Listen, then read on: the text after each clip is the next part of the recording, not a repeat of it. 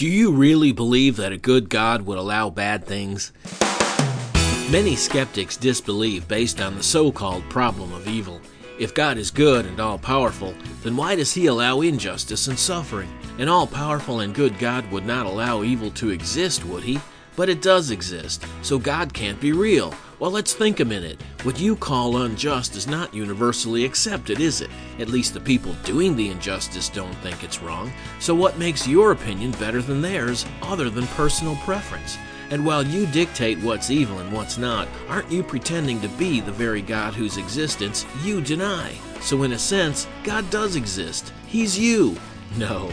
We wouldn't even know good and evil without the perfect judge to show us what it is. So rather than proving that God does not exist, the knowledge that there's a difference between good and evil is evidence that He does.